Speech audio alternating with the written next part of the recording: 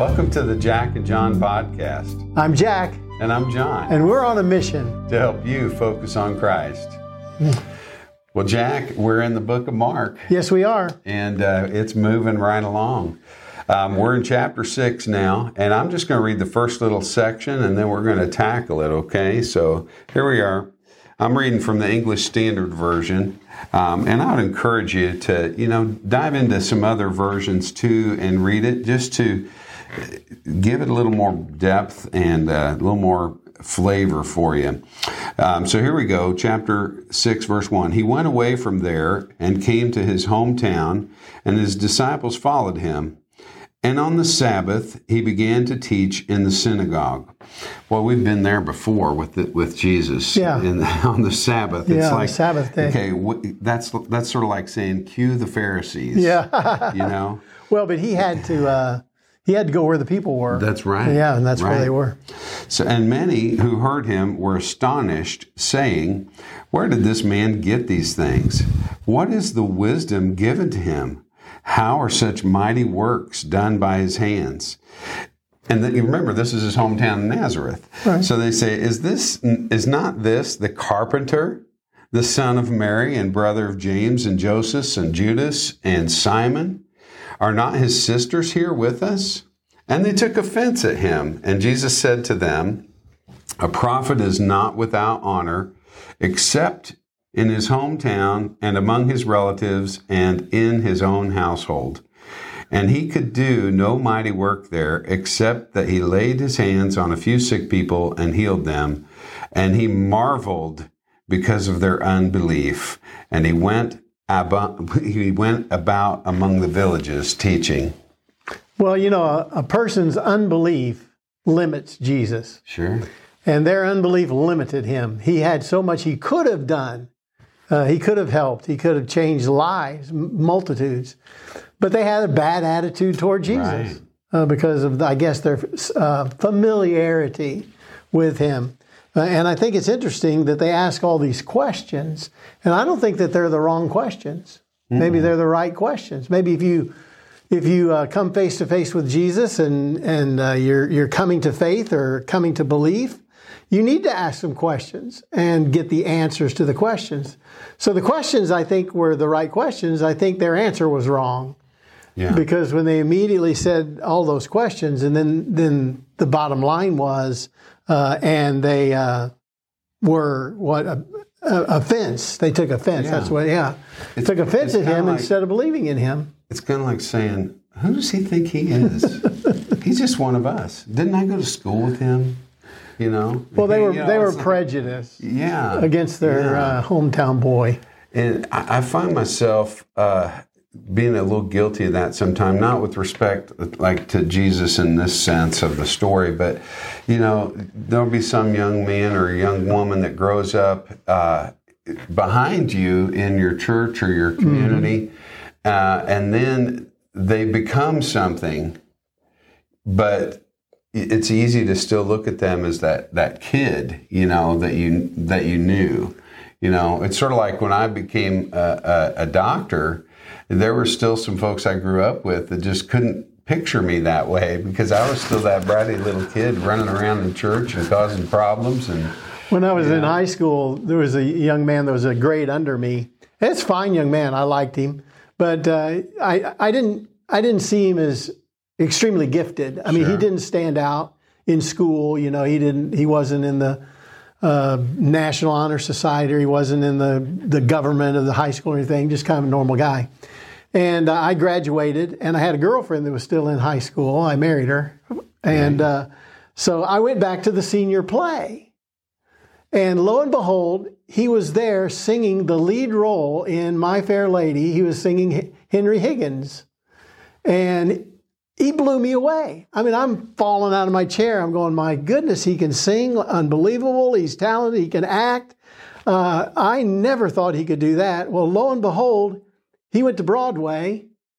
He was the original Javert in Les Mis. He was the original Beast in Beauty and the Beast. Oh, my. He was Rum Tum Tigger in Cats. Wow. And he has had a full, unbelievable career on Broadway. And I just thought he was little Terry Mann. No, he's Terrence Mann, one of the mainstay actors on Broadway. So I underestimated him. I envy what he did and what he experienced. So what a great. That is a great comparison, because Jesus has done so much more than Broadway. I mean, I like that comparison, though, because here you look at a guy and it's like, well, he's just this. He's just a regular old guy. This regular guy. And you know, I think if we boil it down, that's part of what God's getting at with this whole story. You back it up to, John chapter 1 and verse 14, and the Word became flesh and dwelled among us. It's like, the whole point of this is He is one of us. Yes. The sad part of this is they missed the person of Jesus. Right. And they missed His influence. Right. They missed the blessings. They missed the miracles. They missed all that He could do for them because of their prejudice against Him. Because He was a child when they knew Him. And He comes back home, they should have checked into Him. A lot of people came to hear Him, so it was probably pretty disappointing. And I think that there's a bit of a shift here in the life of Jesus. And I think it shifts this way, and it's going to shift in what He does next. Mm-hmm. But He is sent to be a servant. He is the servant king, right? And that's kind of, I think, the theme of Mark, the servant king. And what happens is when He sees this disbelief, and when He gets this prejudice, and when His influence is set back, and He is limited in His miracles and what He can do, He then begins to pass His authority on to the disciples. He's going to give the authority to teach and to heal and to bring out demons and all of these things to the disciples. The question is, can they catch the vision? Right? Can they do everything that Jesus did? Are they going to be able to handle the authority? Are they going to be able to teach and amaze people with their teaching? Are the disciples going to be able to duplicate the actions of Jesus, and probably more of the wonder? Are they going to be able to reproduce the results of Jesus? And so I think that's what you see here. You see Jesus' ministry moving from servant to suffering, suffering Savior. Because from here on out, folks, the Pharisees attack Him. People don't believe Him. He's inundated with the crowd. And all of this weighs on Him and bears down on Him. And we see now the suffering Savior handing over His authority to now the servants that are going to go out and spread the gospel to the whole world. I see it too as the writer in me sees this as a foreshadowing of what's going to come, because the disciples are still at this point where in their minds Jesus is going to bring an earthly kingdom. He's here to establish God's kingdom on earth, but they're not seeing it yet as a spiritual kingdom. And so they don't have it in their mind that He's going to die and that He's going to raise from the dead. And they certainly don't have it in their mind that He's going to leave them and go back to heaven. So they're in the dark on this. Right. So, in that standpoint, it's more like a foreshadowing. Let's go ahead and read on. We're going to start here in verse 7. And He called the 12 and began to send them out 2 by 2 and gave them authority over the unclean spirits. He charged them to take nothing for their journey except a staff, no bread, no bag, no money in their belts, but to wear sandals and not put on 2 tunics. And He said to them, whenever you enter a house, stay there until you depart from there. And if any place will not receive you, and they will not listen to you when you leave, shake off the dust that is on your feet as a testimony against them. So they went out and proclaimed that people should repent, and they cast out many demons and anointed with oil many who were sick and healed them. Amazing. So here these guys are going out with the authority to do these things. And they're doing these things, and many are healed, and they're seeing many miracles. And I'm sure they're teaching with authority because the people are still coming. But that one thing that always kind of stuck out to me was the instructions to Jesus when they weren't received, when people didn't accept the message, what they were to do. And they were to move on, and leave those people to God. Maybe God would bring someone else into their lives later on. We don't know. But what we do know is that he did not want them bogged down in a place that experienced disbelief, unbelief, did not accept the message. And I think sometimes, John, to bring that to today, sometimes I think we as the church get bogged down in that. And I know that I opened myself up to a lot of criticism there to say that. Don't want to shock you. But we need to be the church on the move. The church on the go. I think sometimes the church, in my experience, has gotten stuck in things that aren't essential. Style of music, certain kind of pews, or a building, or a piano, or an organ, or whatever. You stick anything in that blank, and anything that is not essential, and get so stuck on that we become divisive, and we aren't moving on in our witness and spreading the gospel and growing the body of Christ. Jesus says, hey, if you get disagreement, if people won't receive it, if they're not open up to the truth of the message, knock the dust off your feet and move on to the next one, because maybe they will. And I think that's maybe a little hard teaching, but I think that makes sense. Yeah, there's an unspoken part of that story, too, because when he's saying shake the dust off of your feet, what that implies in that culture is that if you are received into someone's house, the lowliest person in that house, like a child or a servant, or sometimes even the host, if they've got enough humility, will wash your feet. Here, I've got some friends that, they want their house to be pristine, and I don't fault them for this at all, but it's just a normal thing. Yeah, I take off my shoes when I get in their house. Make sure I'm wearing really clean socks too, No holes. Yeah. If your toes sticking out. But the idea in part was, to keep your house clean, but it's also a way to accept and receive your guest. Jesus is talking to one of the Pharisees when he's at his house, and the woman comes in and washes his feet, and they're all judging her. And what does he say? He says, you nor your servant, nobody in here washed my feet, but this woman came in and poured herself into my life. She washed his feet with her tears. Right. She poured herself out to him. Yeah.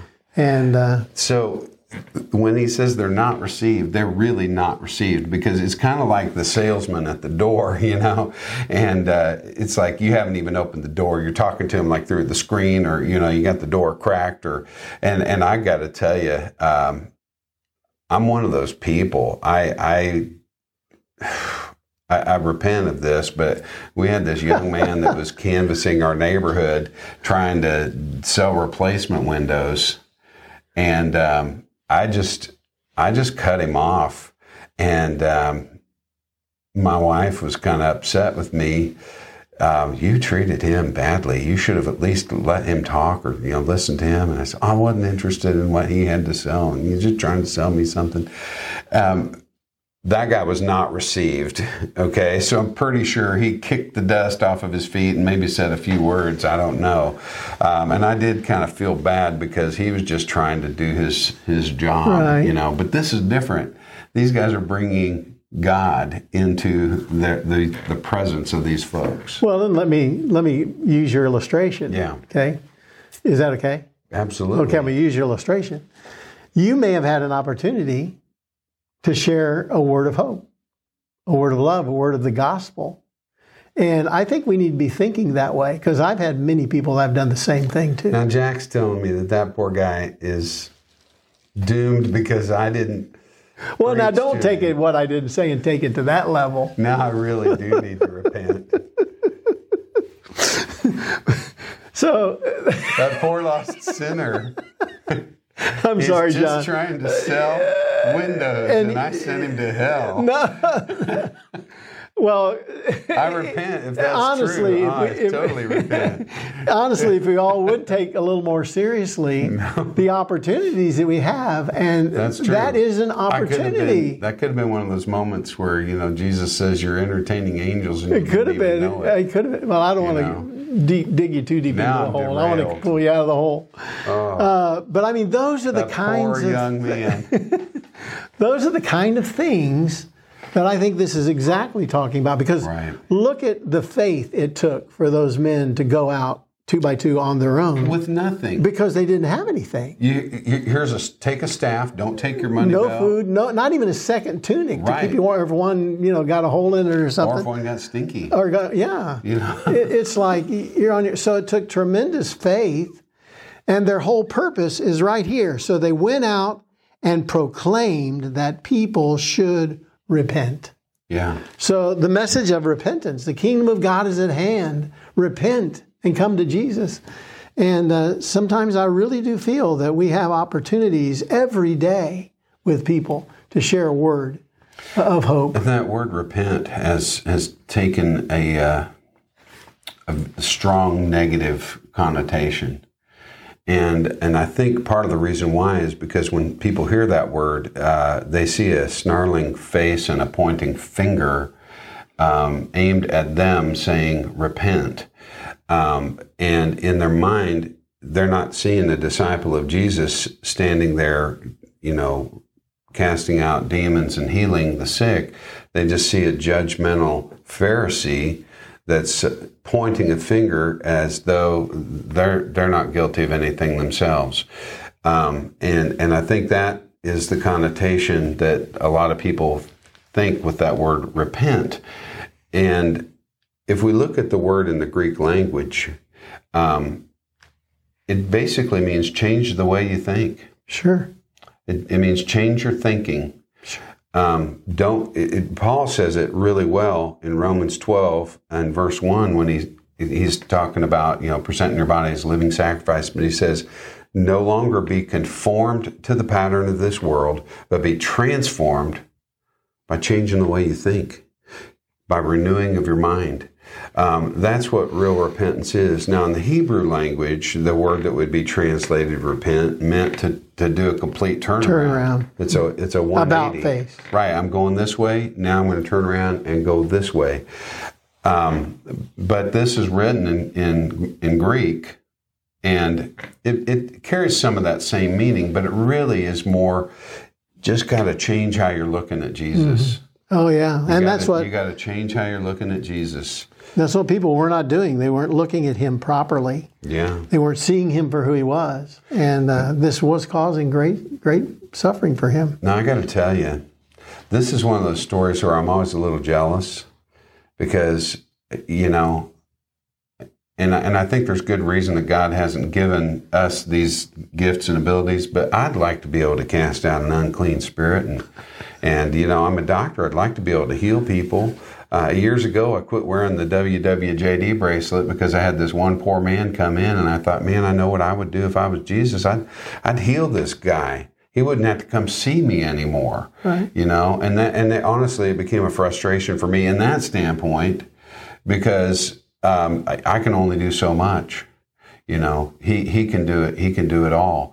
And so when I read the story, it's like, oh gosh, wouldn't it be nice if Jesus gave us that kind of stuff? But that's not what he's called us to do.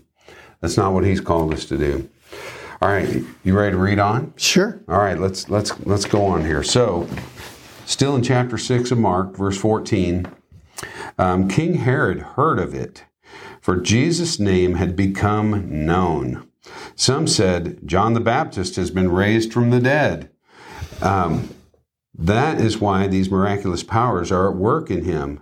But others said, he is Elijah. And others said, he is a prophet, like one of the prophets of old. But when Herod heard of it, he said, John, whom I beheaded, has been raised. For it was Herod who had sent and seized John and bound him in prison for the sake of Herodias, his brother Philip's wife, because he had married her. For John had been saying to Herod, it is not lawful for you to have your brother's wife. And Herodias had a grudge against him and wanted to put him to death, but she could not. For Herod feared John, knowing that he was a righteous and holy man, and he kept him safe. When he heard him, he was greatly perplexed, and yet he heard him gladly. But an opportunity came when Herod, on his birthday, gave a banquet for his nobles and military commanders and the leading men of Galilee. For when Herodias' daughter came in and danced, she pleased Herod and his guests. And the king said to the girl, ask me for whatever you wish, and I will give it to you. And he vowed to her, whatever you ask me, I will give you, up to half of my kingdom. And she went out and said to her mother, for what should I ask? And she said, the head of John the Baptist. And she came in immediately with haste to the king and asked, saying, I want you to give me at once the head of John the Baptist on a platter. And the king was exceedingly sorry, but because of his oaths and his guests, he did not want to break his word to her. And immediately the king sent an executioner with orders to bring John's head. He went and beheaded him in the prison and brought his head on a platter and gave it to the girl, and the girl gave it to her mother. Here you go, Mom. When his disciples heard of it, they came and took his body and laid it in a tomb. John, do you notice something different about that portion of the Gospel of Mark? Yeah, it's sort of like a little tangent. It's a little tangent. Do you know what I think happened? No, I'm just saying.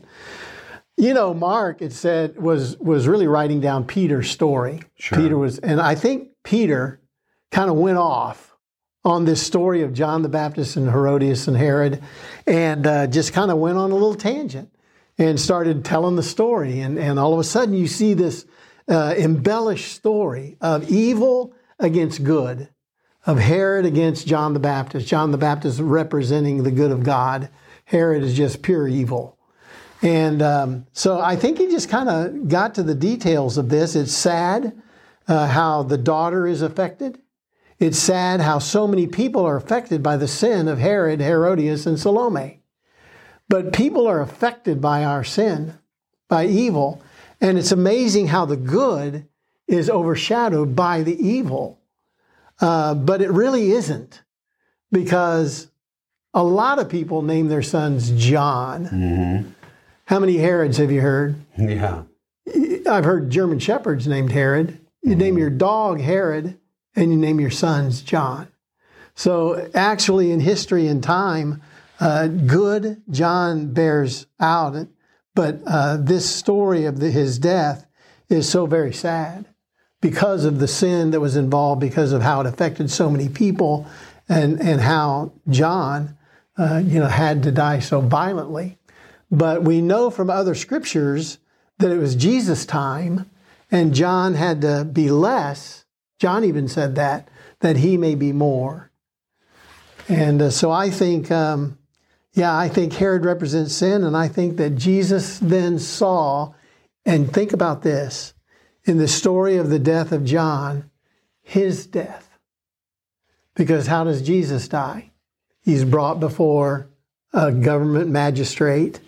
Yeah. The government, right? He was brought before Herod and then Pontius Pilate. Right. So it really smacks a little bit of the death of Christ. You can see it in there. It's not a stretch to see that. So I think it's valuable that Peter kind of told us a little bit more about this story, and I think it bears looking into, studying, and really thinking about. This is part of the story of Jesus and his disciples that I just feel it's so gut-wrenching, because there's, in other Gospels, John sends messengers to Jesus when he's in prison, because he's basically wondering, why am I here? I mean, Jesus is the Son of God. I know that, but do I really? Because why am I here? Why am I in prison? I mean, if he's the son of David and he's the king, why am I here? And then Jesus doesn't say, hey, don't worry about it. I'm going to get you out of there. You know, I can cast out demons. I'm going to get you out of that prison. No, Jesus says you just need to believe because of what you've seen and heard and the things that I've done. And I don't know what went through John's mind, but, you know, you're sitting there in prison. You've paved the way for Jesus to come in and establish his kingdom, and now you're just waiting at the mercy of Herod and the Roman government and wondering what's going to happen. Yeah, and I will tell you that some of us kind of tell a lie to ourselves that we don't doubt, that we don't question, that we don't wonder. But there is that time, I think, in all of our lives when stress, strain, sin, suffering, trials come, that maybe a doubt creeps in, maybe a wonder creeps in. And it's in a way kind of good to know that even John the Baptist had a moment where he wondered. And so we're just human.